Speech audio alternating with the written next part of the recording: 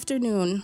I am Erika Wesley, the Executive Director of the Cultural Alliance of Fairfield County, welcoming you to the January 2024 episode of Spotlight on Arts and Culture, our monthly show broadcasted to you on WPKN 89.5 FM, bringing you news and information about the arts and culture across Fairfield County. The mission of the Cultural Alliance of Fairfield County is to support cultural organizations, artists, and creative businesses by providing unified marketing, capacity building, professional development, and advocacy. The Spotlight on Arts and Culture is one way that we actualize the mission, bringing you voices in the community who can lend perspective and engage in critical conversations to help us better understand the role that arts and culture play in all of our communities. Happy New Year. We're launching a new initiative with this radio show, and my goal is to bring us a bit closer to what partnerships can look like between resident leaders, creatives, and municipalities. Each quarter for the rest of 2024, we will have a discussion with a city leader to discuss arts and culture and the ways that artists and residents can work collaboratively with municipalities to strengthen arts while cultivating culture. And so today we're going to start that conversation in a place that I call home. It's also the home of WPKN. It's the home of the Bijou Theater, and it's the home of Skateport, murals that can be seen from 95 North and South. And it's a community that has historically been known to be creative.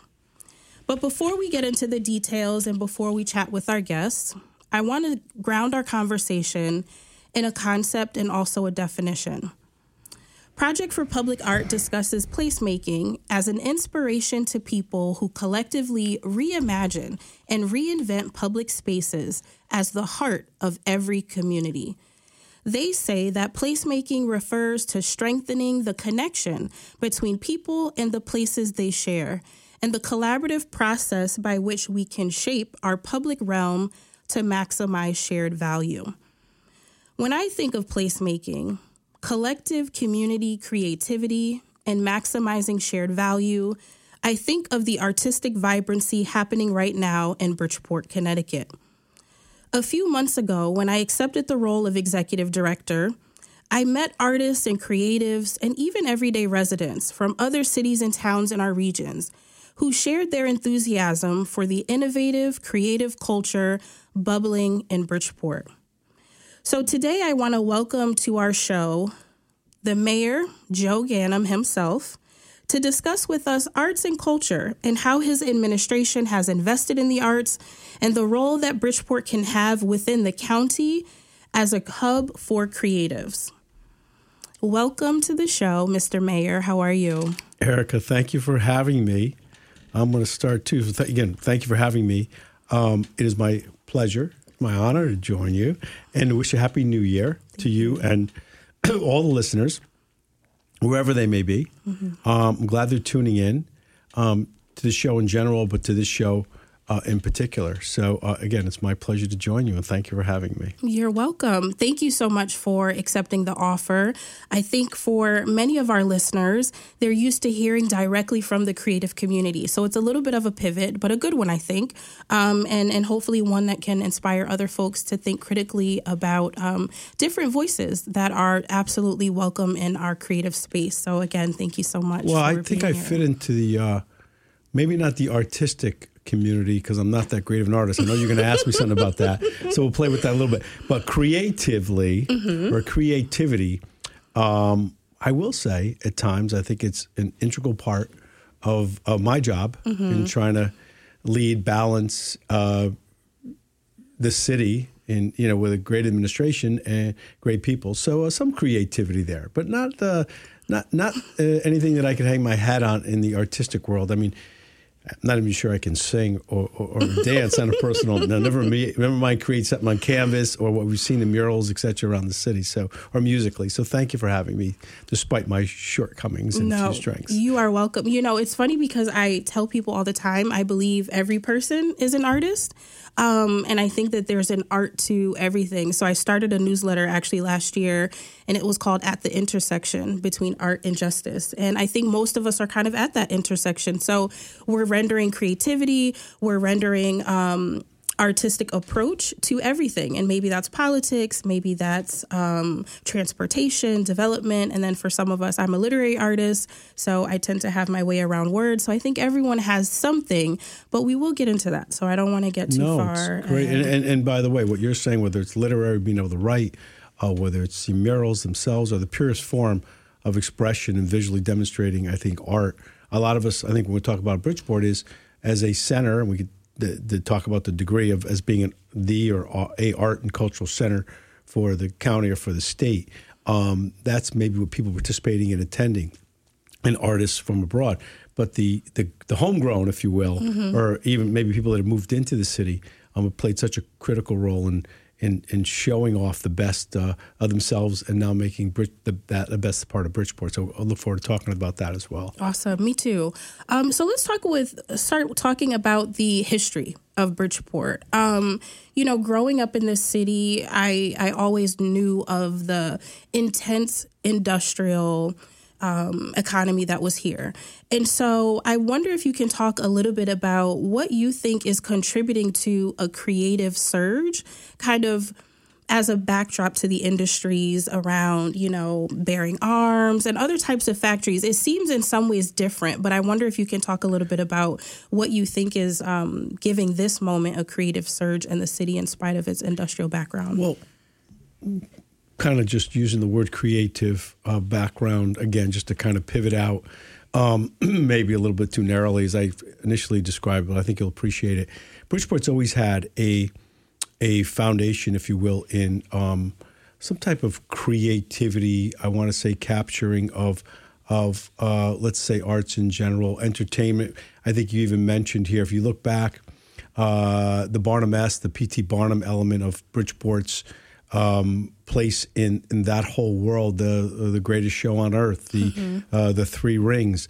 P.T. Barnum was the former actual mayor of the city of Bridgeport. Not that he didn't use that role to enhance his entertainment role or Bridgeport as an arts and creative. But, you know, it's just something that's there that we associate with the Barnum Museum downtown, you know, contains all those treasures of the history. We know that's, even when I was kicking the tires on another theme of revitalization in the city, when we built the arena, which we all know is the down right next to the out there amphitheater, the indoor arena. We launched it again, hearkening back to the circus, coming back to Bridgeport and so on. So there's that element of it. But I think what you're touching on is probably the more somewhat textbook description and reality of Bridgeport's history as an industrial center, an industrial capital, with manufacturing and manufacturing jobs and producing made in the USA. And there's still stamps on a lot of old Bridgeport machine, literally.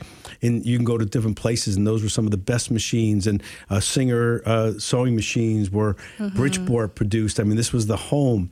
We were home to one of the largest General Electric, GE factories, and most of these, Remington, which we could talk about, two existing sites and past sites. So yes, that history prominently described now and at its time in our country's history.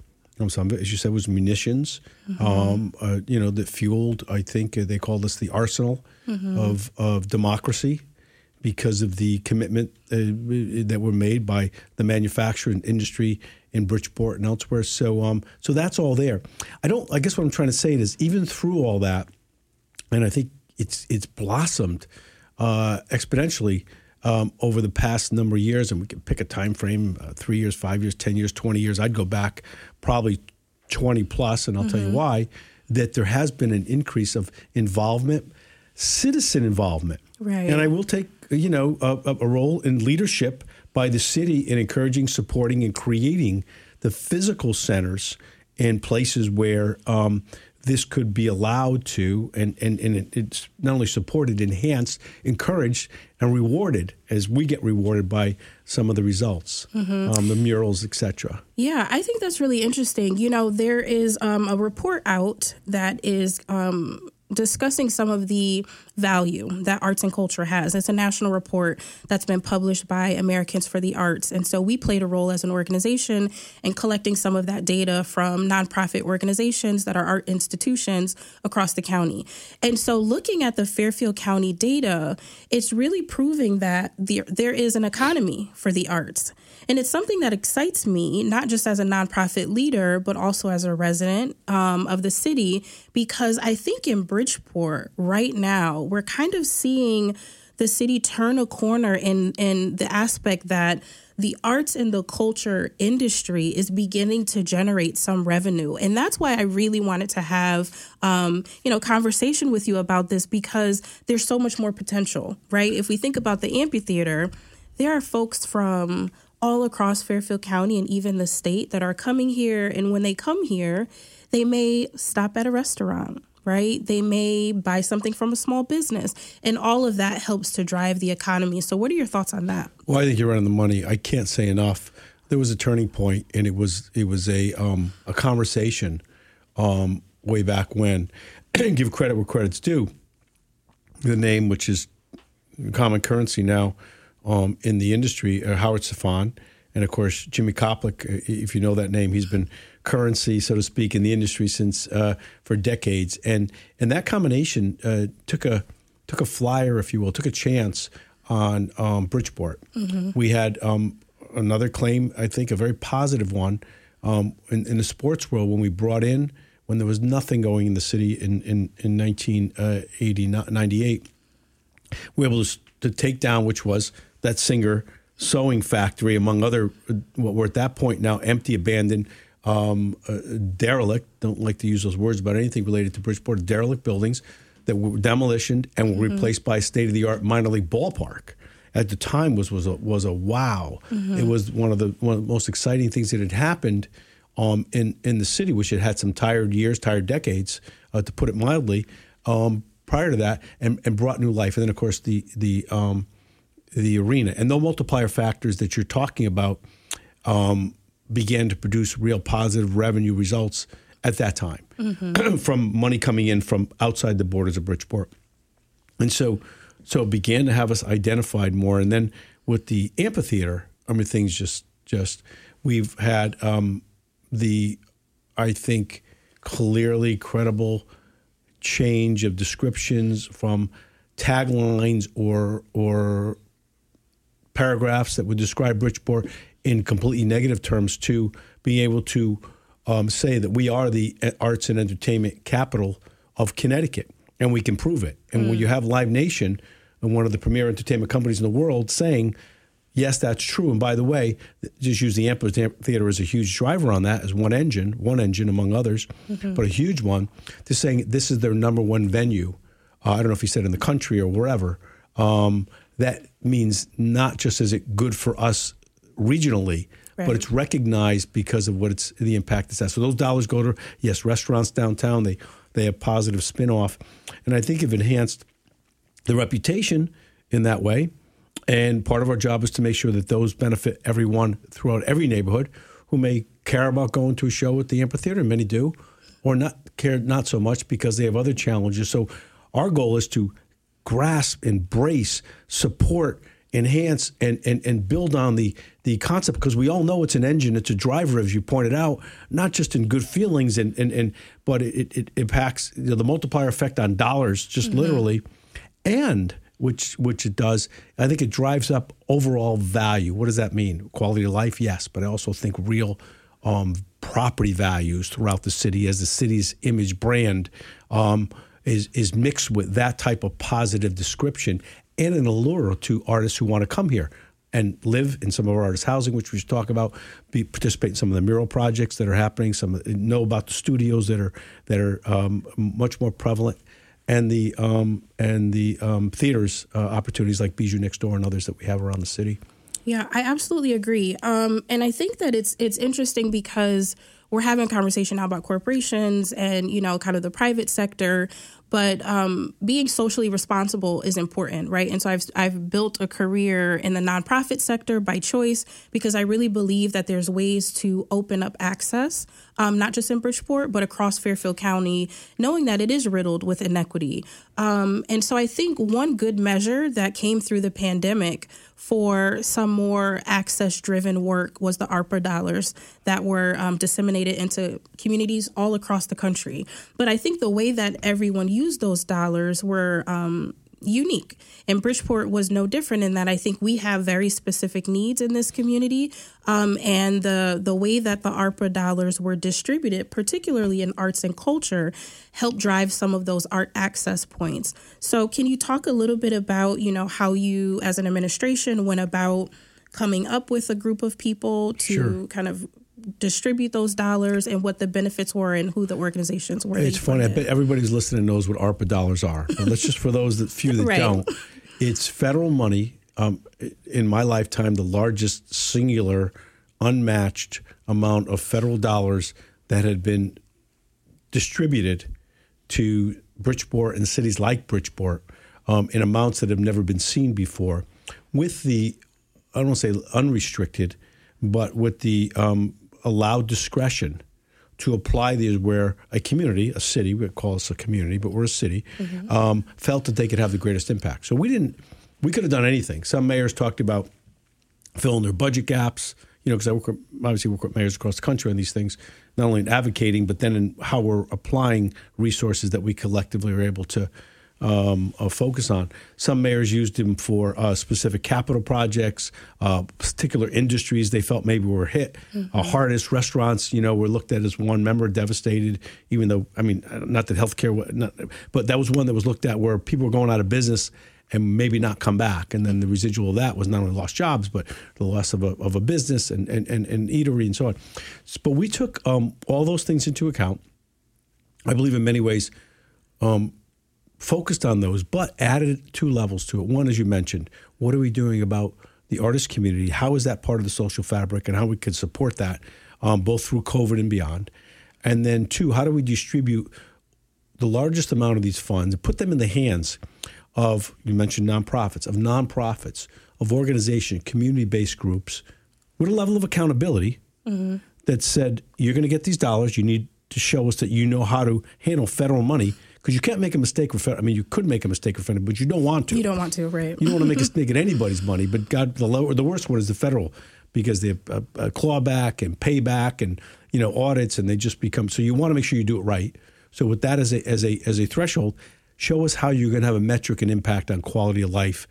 And the results we just talked about this morning in a meeting, these in particular and others throughout the city with nonprofits have done a tremendous amount. Not to get in a different topic, but domestic violence, for instance, Center for Family Justice, they're a recipient. They were able to expand the services they provided to help provide for safe housing for domestic abuse, child abuse, sexual abuse, in ways that they maybe wouldn't have had, definitely would not have had the opportunity to do. But in enhancing what is good stuff, we see with this program, one of the largest allocations of funding that we've done, unmatched in a way, was to allocate, I was just checking the number now, but I think it's about $600,000 that we city appropriated through and with the DSSD, Downtown Special Services District, ARPA, DSSD, but Downtown Special Services District, for those who administered and worked in partnership with the mural project, led it, and produced the results I have in front of me that I know we're going to talk about as well.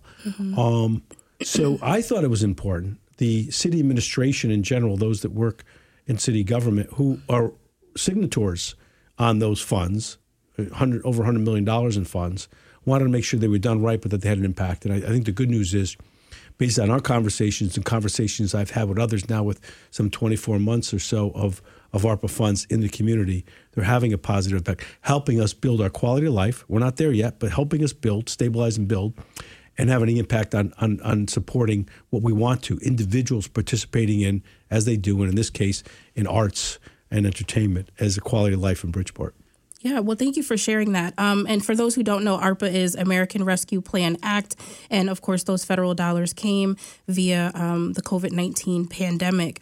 One of the things that I find interesting is that art is really a language that can speak to all people, but it's also a convener of people across all types of communities. And, you know, I've been really inspired, not just as an adult in the city, but my artistic journey started when I was much younger. I don't know if you remember the Young Authors Program in the Bridgeport Public School District. Happy to say I did win that. Wow. A couple times. Just saying. Thank you. Yeah. But it was the moment that I realized like I could be an artist. It was the moment that I realized that I could tell a story. And I will never forget when I was announced the winner and the ceremony would be held at the University of Bridgeport. And as a kid, right, like that was, I can't even explain. Big deal, right? Like that was the biggest deal. And I will never forget my mom taking off of work and she was sitting in the front row. And like UB at that time was like Yale. And so when I think about the arts and when I think about placemaking and I think about all of the richness that's coming forth from the funding that's come through those federal dollars, I think about opportunity.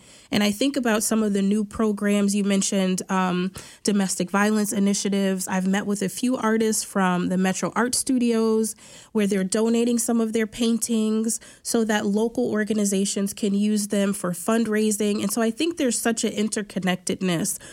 So I just want to say thank you on behalf of some of the artists and creatives in our community for funding a lot of initiatives that I think are still making a positive impact to speak to people, but also to rebuild community coming from the pandemic. Well, I'm glad you said that. And I want to thank the SSD and also want to thank City Government Bill Coleman, who's taken a personal beyond the Call of Duty kind of interest in making sure that the mural program, for instance, and all these other initiatives, some of the places we have Knowlton Street and others, but the mural program in particular, I think it was in November, was able to join with a number of the artists. And, they brought in the projection screen of the murals around the city, and then to see them flash up and, some type of rotation and look at them all like they're on a page in front of me, as you know. I think you have a copy of this, right? I do. With so many of them. And you look at the quality, the detail, the quality. And if you know anything about what they're writing, like some of them incorporate PT or the Bridgeport's history or in industry, in the Latin for in industry or with industry we strive. These were not like, hey, let's paint nothing against a cartoon.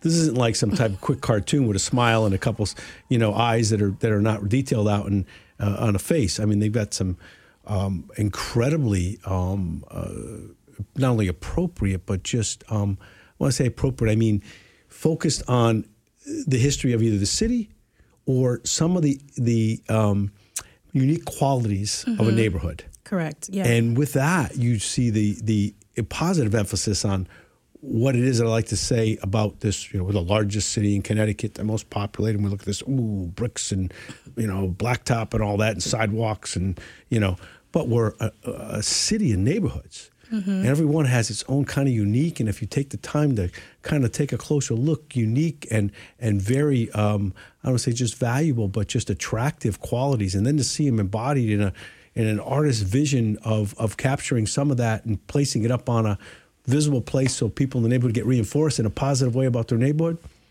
The dollar, we talked about the multiplier effect on dollars, but the multiplier effect on quality of life of people from the murals. I want to compliment the program, all that are put together, and the artists for participating. It makes a big difference. Sure. So what's your favorite mural?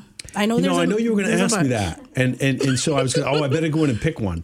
And I'll give you a pass. You can pick two. Well, so I it's hard because just as we said, they're uniquely designed. I guess I'd have to go back and look at the mural in particular, which I started to do, and see which one I think best pulls and captures and then demonstrates.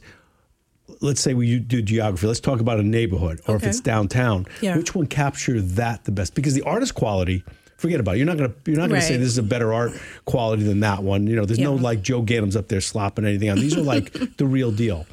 And so it's hard for me to pick one based on that. Then it becomes personal taste, and on personal taste, I tend to like those that have say physical faces or people in them. Okay.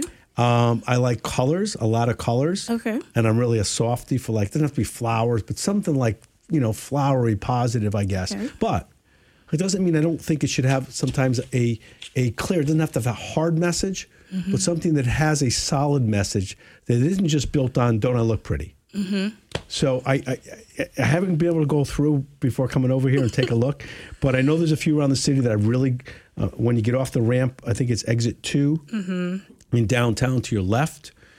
That's my favorite one. That's pretty cool. Yeah, that's my favorite one. I know it's the newest, or one of the newest ones, but for some reason the blue is so beautiful. It reminds me, it's naturally called Seaside, which makes sense, but the blue reminds me of Seaside. And when you get close enough, you see so many smaller portraits. But when you're coming off the highway, it looks like one big picture. And you're talking to me now, Eric. I agree 100%. Yeah, I drive around and I look at that and one blue, the most. I went through my closet the other day and I found that I had blue. See, this is blue. Okay. I probably have about 10 blues. And someone said to me, oh, you're a blue color. That's my favorite color, I guess. So, okay.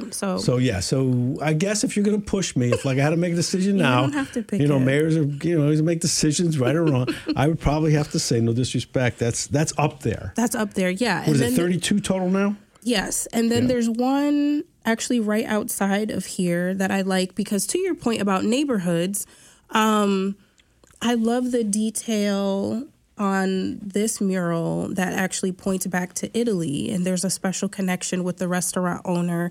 And so I love, he's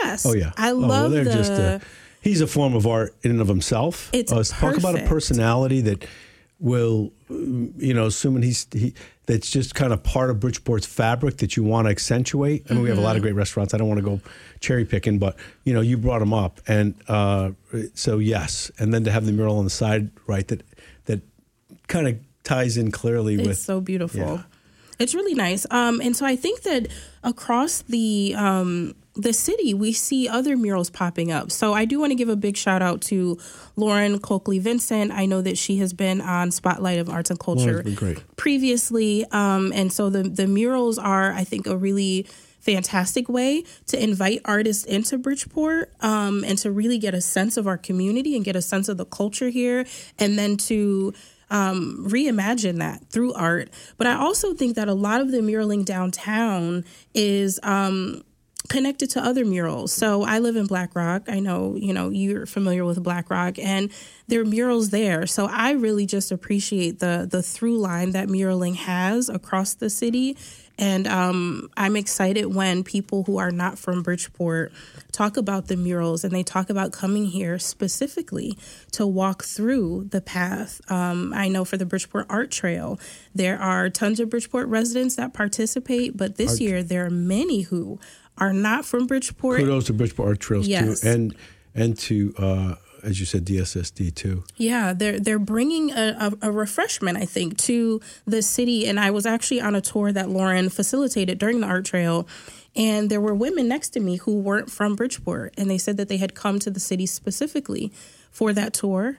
And they were really excited about bringing other people. So I think that speaks to tourism. What are your thoughts on that? It speaks to tourism. It speaks to attracting, I think, in a more permanent way than tourism, too, artists to move and to live into the city as well. On the tourism thing for a minute, though, by the way, back to the one in Black Rock, the one at Hub and Spoke on the sides, the simple bicycle, you know which one I'm talking about? I do. The black, narrowly drawn against the white backdrop. Yes. Is it different? That's like, for that spot is really cool because you're driving by, you don't want somebody turning their head when they're making that right on red, because I think it's, hopefully you can make right on red there because I've done it. You can. All right. But it's just kind of like a quick look. It's not like downtown where you're like, whoa, let me just stop. You really can't take a passing look at some of the more detailed murals. True. So that's a good one there. I do want to say though, and I'll get to tourism, on the attractiveness and the enhancement of quality of life as a result of more artists being residents participating. Years back, one of the first steps we took, which I think is going to be noted somewhere in this conversation, but it should be, was the Reed's building. So when I was mayor long ago, the concept came in. It was a nonprofit group from like Minnesota, and they wanted to start artist housing. I said, "What is that?" And they said, "No, this is what it's going to be. You have to be a legit artist, right? You have to like show your work to get a place there. But this cool old building, which used to be a Reed's department store, talk about Bridgeport's history, right? I don't know if anybody even knows, if you're not my age, what Reed's was, or I don't think they're around anymore. And allowed it to be the first kind of artist housing of that size, and it's maintained itself for it's almost 3 decades now. That was just one little thing that was done. The theaters, we've always had the grace and beauty of a number of theaters, Cabaret, Bijou. Hopefully we can get further along. I'm still in favor of restoring.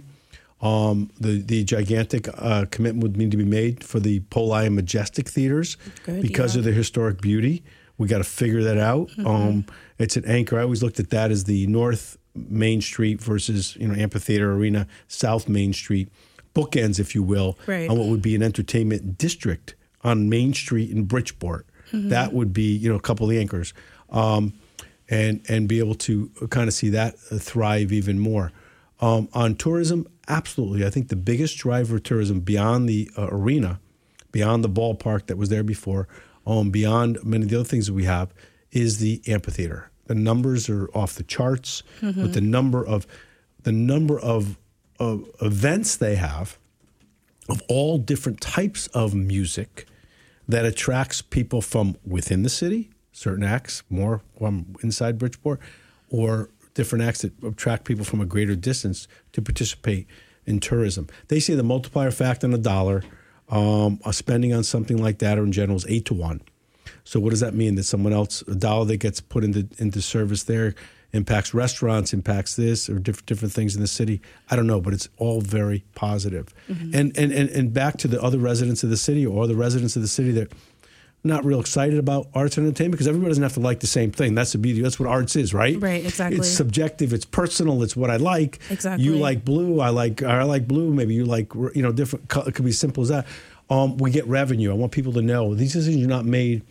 But they're all revenue driven because the city services that we provide to tens of thousands, 150,000 in some form or another, residents of the city. So we get revenue off of this. We get money back on tickets. We get money off of parking.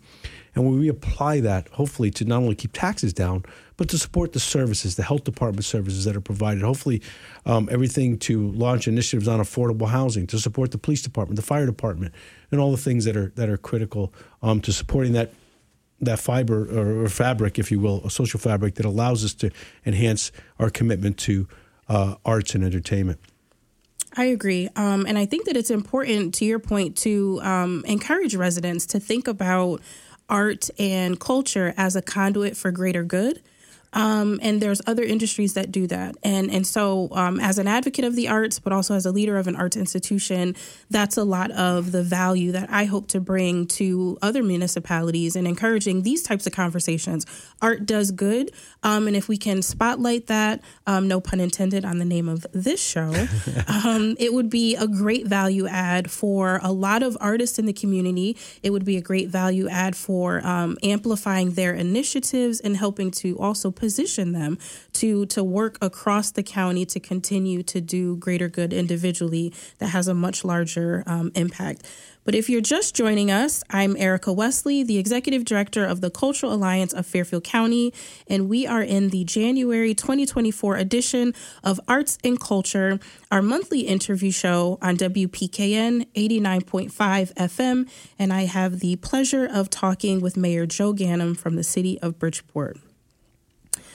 So we talked a little bit about Reed's Art Space, and I'm glad that you touched upon that. And I recently learned that Bridgeport was awarded almost $1 million loan from the state for cleanup activities, and that includes the adaptive use of existing historical buildings that will be repurposed and reused for housing, and also a restaurant and some other amazing things. But I'm personally interested in the 77 artist lofts that will be a part of this new initiative. So I want to know from you, how do you think housing connects to the future of the city.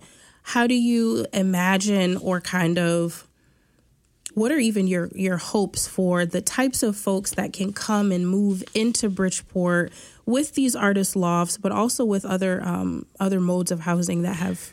Yeah, I was just checking the location. So that is the, and I think that money is targeted towards the, what we know is the old phone company, Southern Connecticut phone company building in downtown, which from your numbers, I think goes a long way to seeing the type of reuse that we'd like to see on that site. The numbers I have are mixed-use development, and includes 77, as you mentioned, artist lofts, 8 units set aside for affordable housing, which is one of the topics in the question, 2 restaurants with gallery space and an electrical vehicle charging station, which is cool because we want to be environmentally conscious. We want to work on a plan, by the way, and artists, if you're listening, if you're on board, we want to be one of those cities, even though we're an old industrial northeast city, that has a goal for, to reduce our carbon footprint, of course, ultimately to zero, but how close can we get by when is a goal. So I think that element, we want to build that out as well, quality of life. The important parts of this, I think, is what you said for this conversation. The 77 artist lofts, I don't know how that stacks up against what else we have in the city, Reed's included, but it's a huge number for opportunity for artist lofts. And that location is kind of a cool location if you think about it for artist housing because of its proximity to the highway. I know that sounds awkward, but we looked at the same concept when we did the ballpark. That location was picked particularly, and it has the highway on one side, it has the train on the other side. I'm talking about the ballpark, for instance, and the ferry dock going out, and you can see over to the water.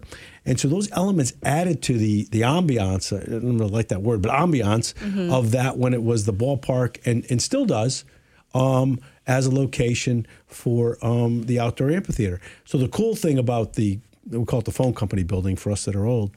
It has all that. It's conveniently located, and I think artists. I don't know about those the lower floors, but the upper floors, you got to be able to see out.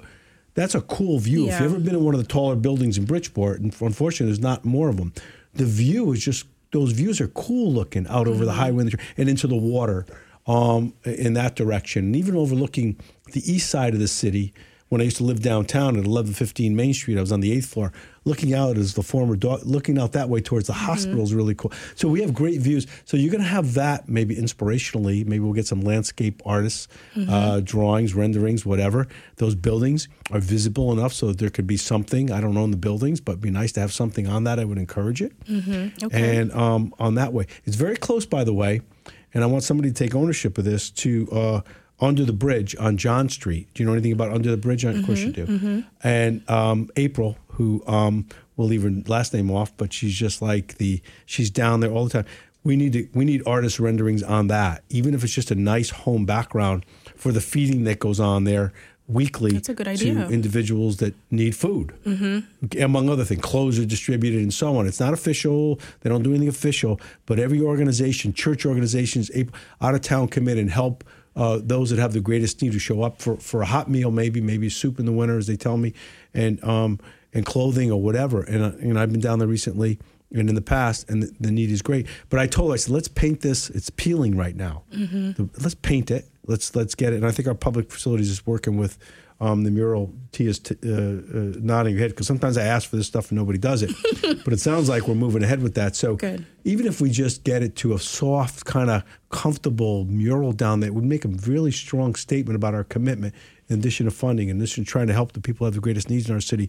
But for, as I say, it goes, but for the grace of God, go the rest of us. There's people that are passing through that. It'll not only will the services be there because of April and so many others, but they'll see a strong support as part of being a part of Bridgeport. So that's pretty close to that building. I think so. I think that's a great idea. So artists, if you're listening, it sounds like the mayor would like to see some beautiful artwork in that vicinity. And I think that's a good connection to those artist lofts. When I think about where that building is located, I think it's going to be a fantastic home to any artist.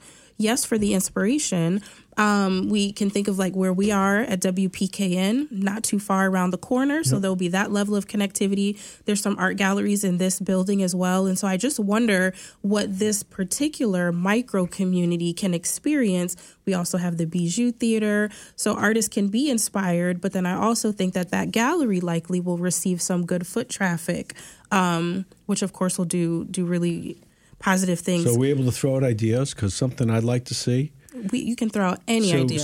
And we're there now. We've got to the critical mass. We've got 30 plus murals. I mean, highly intense, cool, like real deal murals around the city. And, we need to maintain that. And I don't even think about if anybody would, you get graffiti and stuff like that. But put that aside, because we've been lucky. They've gotten the respect, and we'll work with make sure they do. I'm sure they strategically place some of them at very heights and so on. But I've always thought that the underpasses in general, railway, and we've tried to do this in the past. You need special paint, you need special permission and all that. But that's bureaucracy, and we just need to fight through it. But all the underpasses create that opportunity. Some of them we've painted, just kind of cleaned them up, and they have that soft gray on them. Others have white on them. Very few have anything. I'd like to see that utilization, those locations, along with other possible locations for even artists' participation in directional signs throughout the city. Okay. Because years back, when we put the street signs in, and even some of the downtown signs that you see when you come off we copied them from Norwalk. I hate to admit that, but our blue signs copied their green signs. Blue again, right? Ganim blue. But I'd love to see artists think about, maybe we could talk to DSSD and others, of even directional. They could be oversized directional signs with some artsy stuff on them. They got to be clearly readable so that people can utilize them. They enjoy the art, but really they'd be utilized. And I find that gets people to UB. That gets people to the amphitheater. That will get people even, maybe a little more serious description to the hospitals. What's wrong with that? Where the opportunities provide. If we have public space, we use public space. Sometimes private people, if they have a building, they like that artwork on their private building. We know that already because we do it. Right. But think about that, the theme, concept, color, whatever it is, some theme carries through, and your eye starts to pick up, oh, that's a directional sign. Am I heading in the right direction? Am I going to get to, God forbid, Bridgeport Hospital? Not God forbid, but you have to go to Bridgeport Hospital for a reason. Or, I don't know, the highways. So that's an opportunity to spread a lot of smaller, but theme-wise, directional signs. It's just an idea. And it may be a bad idea. Somebody became an artist, Mayor, that doesn't work. You really can't do it. And that's okay. But that was an idea I've had. I've seen some of it in the South End. We've got away with some of it in the South End with colors under the underpasses. They're kind of striped, UB striped, and the purple and so on. But we weren't able to get much more done than that. That was way back. I say way back. Before these 30 were painted. Well, I think that's interesting. And I'd like to plant a seed of thought and consideration to you, because one of the things that comes up a lot with muraling, and this is not just with Bridgeport, but I think in many of the other cities that I've been able to connect with, is that young people, because muraling often is such an expensive process, right? Like getting the paint. If you're commissioned to mural, you kind of have to have resource. And so for some young people, that's a point of strain for them. So one consideration, I think, to accomplish this particular goal is to figure out, how can we allow young people into that process? And maybe how can we, even our organization, help support young people in their budding interest in being an artist to be a part of whatever that opportunity is, so that there's a little bit of equitability there, for young people, but also so that we're creating the future generation of artists. I mean, shout out to everyone that's making art right now. But I think about my daughter's generation. I would love for her to grow up in a world where she knows she can be a part of the future artistic community here in Bridgeport. So absolutely. So when I was at the Bijou for the gathering and display of the murals, one of the women there, and I don't think she was the artist. She's actually on the Fair Rent Commission now. Her daughter had art. It wasn't displayed in the city as a mural, but she was an artist nonetheless. She showed me her art. And we do something constantly, I say every year, but constantly, with the Kennedy collection from the Kennedy Center. We have so many wonderful artists. And one particular one was a young woman who asked if she could, I don't know if she asked me or asked her at one of the events if she could paint a picture. And so we gave her a picture of Steel Point, or at least the waterfront of Steel Point, and it's hanging in the conference room in the mayor's office now. Nice. But even something like that, now she couldn't go on the side of a building and paint it probably, but I don't know if it's appropriate for somebody to replicate that concept of her art. Let's say hers, doesn't have to be hers, but something like that, even into some of the murals. I will say, if you don't mind me saying, I do think, and I don't think we're anywhere near it, I think we're at the point where it'd be nice if we're going to go to the next level. It doesn't have to be the directional art or to continue, go. The strategic plan, if there is one, that recognizes, I think, the concepts that most people agree on, because I see it happening, which I've kind of either shared, articulated, or thought of, neighborhood-based, top quality. I don't know if that was intentional, but how do we end up with these top quality artists? I mean, it's fantastic. But to keep, since that's kind of the baseline now, we've got like great mural art. We keep that going and enhance it throughout the city and get young people involved in a way that whether we support the costs for materials, as was kind of hinted in your question. I think that's great. Again, through an organization, through a structure or whatever the plan is. Yeah, I think that would be great. And the young people, by the way, think about it. Now, if you're an artist, okay, we're a person. So you just, if you're into producing something you want people to admire, you get it up there, it makes you feel good, right? Let's face it. I don't care if you get paid for it. It makes you feel good. Right, Imagine how it would make a young person feel to have some of their art displayed in a public place. Like, talk about building the confidence level 100%. Of I can, like you just said, when you won #1 prize for your literary, how did that make you feel? I mean, it just launched a career, I think. It was part of launching your career. So think about how, that's part of the multiplier effect of improving quality of life, in this case for young people in the city. So yes, whatever. If it was a question that required a yes or no answer, yes, absolutely. Let's figure it out and add it to what's going on here.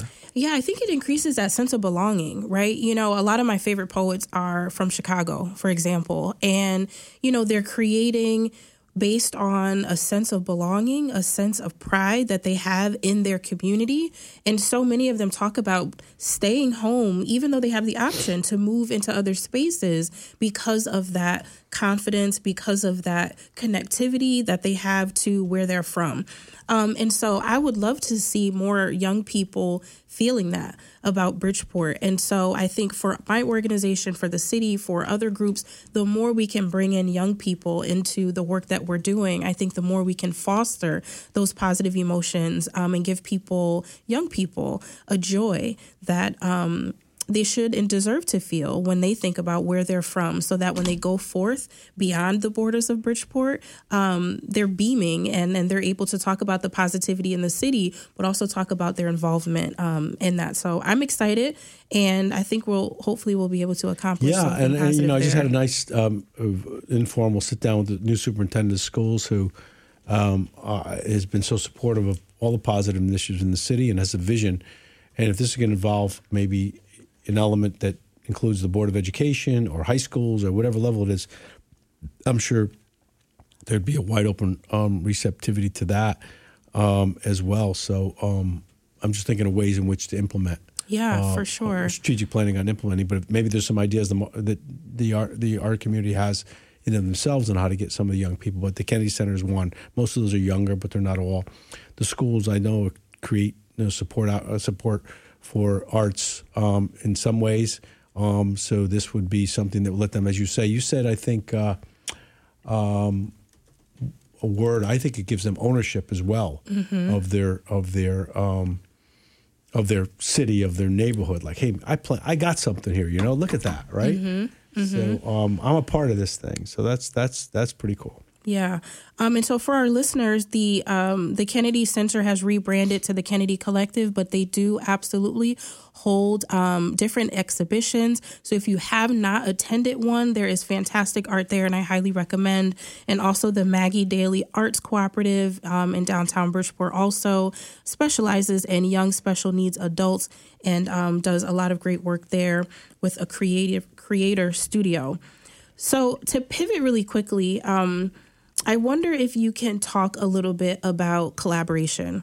So in my role, I kind of view convening as one of the levers that we pull on to be successful as an organization. We convene artists, we convene art institutions, and really bring people together into either a networking opportunity or a community of practice to enhance their understanding of arts and culture, but also to strengthen their capacity so that they can do more, right? Because I think that's part of the goal. But then the other thing that we do, and something that's a major tenet of our work, is partnerships. And we, as a county-wide membership organization of over 600 members, we believe that partnerships is the pathway forward, that the more people and organizations come together for that connection, the more we can perform, the more we can do, the greater our impact. And so we rest on that work. So I wonder if you can talk a little bit about partnerships. We know that some municipalities are still trying to figure out how to engage with arts and culture.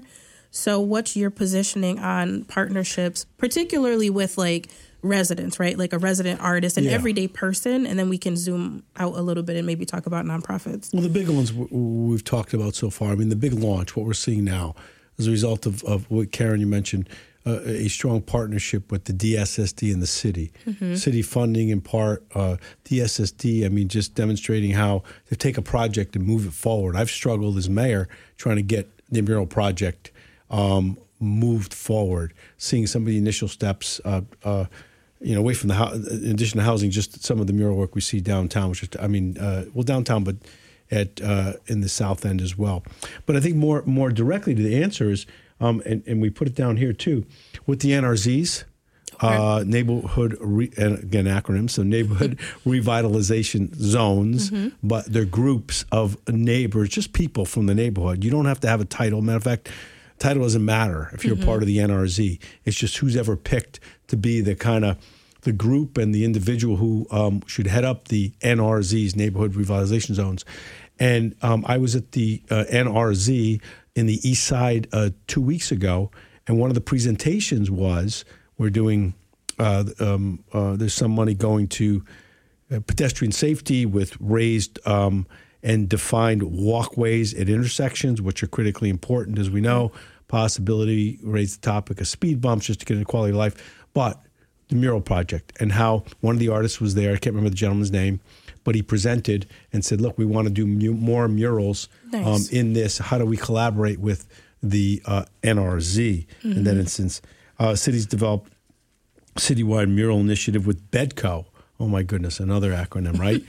Bridgeport Economic Development Company. I guess it's really what it's called because it was set up as a 501c3 to help us with development projects. They're a great arm. It's Ed Lavnovich, who used to be a deputy director, served when I was mayor, of economic development, and does a great job leading BEDCO, again, Bridgeport Economic Development Corporation, which is in partnership already. And they've started already meeting with community groups, as I said, the NRZ and elsewhere. So that's one way. I think the great thing about a program like this, or I call it a program, the mural program, is I'd like to say it sees for itself, but it speaks for itself because you drive around the city and you see the results. So hopefully people, we might even be able to say on some of these, if you blah, blah, blah, with a tagline is to reach out to BEDCO, reach out to DSSD, or here's the email for if you want to participate in our mural program. Write on the murals because people are looking and admire them is one idea, and that's just off the top of my head. But financial support, our commitment that we've made, substantial, needs to continue, and then have it focus, as you've mentioned, whether it's in areas of encouraging, I don't know what the priorities are. Is it young people to get involved as part of it? Is it those type of things? Is it part of the strategic plan, enhancing the strategic plan that seems to be being implemented now with the outreach? So I like what's going on. Again, I go back to mine when I went to Philadelphia, and saw some of their great art renderings in their murals, and that's when I came back and started pounding the table more that we need to do more, So I guess I'm saying is outside influences. Let's look at what other communities have done, other cities our size or bigger. let's compare how we think we're doing compared to them. I think we're doing pretty good. Mm-hmm. But, you always steal ideas. It's called best practices. I mean, that's what mayors and businesses call it. You take people's best practices. You steal them.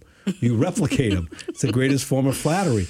But if it's improving their quality of life or helping them get to the next step in launching an enhancement project like we're doing in Bridgeport, then we do that. It's appropriate.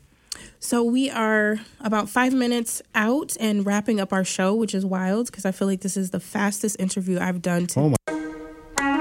Hi there, this is Kevin, host of Digging in the Dirt. On my next show, my guests from the Norwalk Maritime Aquarium, Project Oceanology, and Save the Sound discuss how abandoned so-called ghost lobster traps have become an ecological issue and what's being done about it. That's later today at 5 p.m. on Digging in the Dirt, right here on listener-supported WPKN.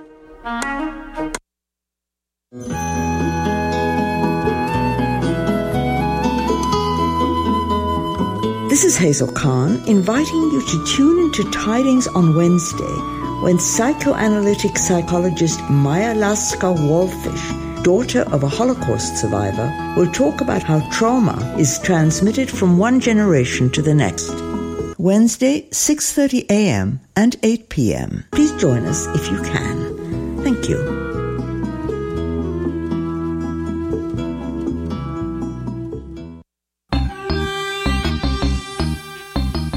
Hi, this is Casey Ryan. I've been a WPKN listener, volunteer, and sometimes even a programmer for almost 30 years.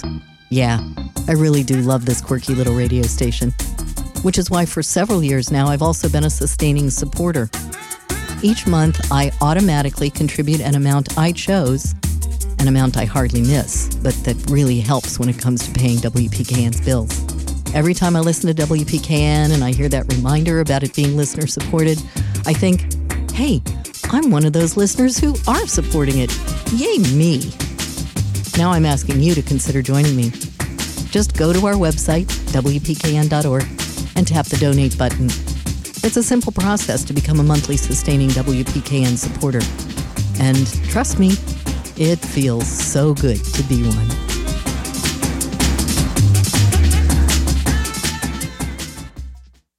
Is trading in your car more hassle than it's worth? Then choose a real alternative. Donating your car to WPKN. Avoid the Blue Book Blues and the dealer drama and contribute to the diverse universe that is your WPKN. You'll get a sweet tax deduction and will feel that WPKN pride while you're out in your new ride. Donating is easy. Call 877-WPKN-CAR, 877-WPKN-CAR, or go straight to our website, WPKN.org, and follow the step-by-step instructions.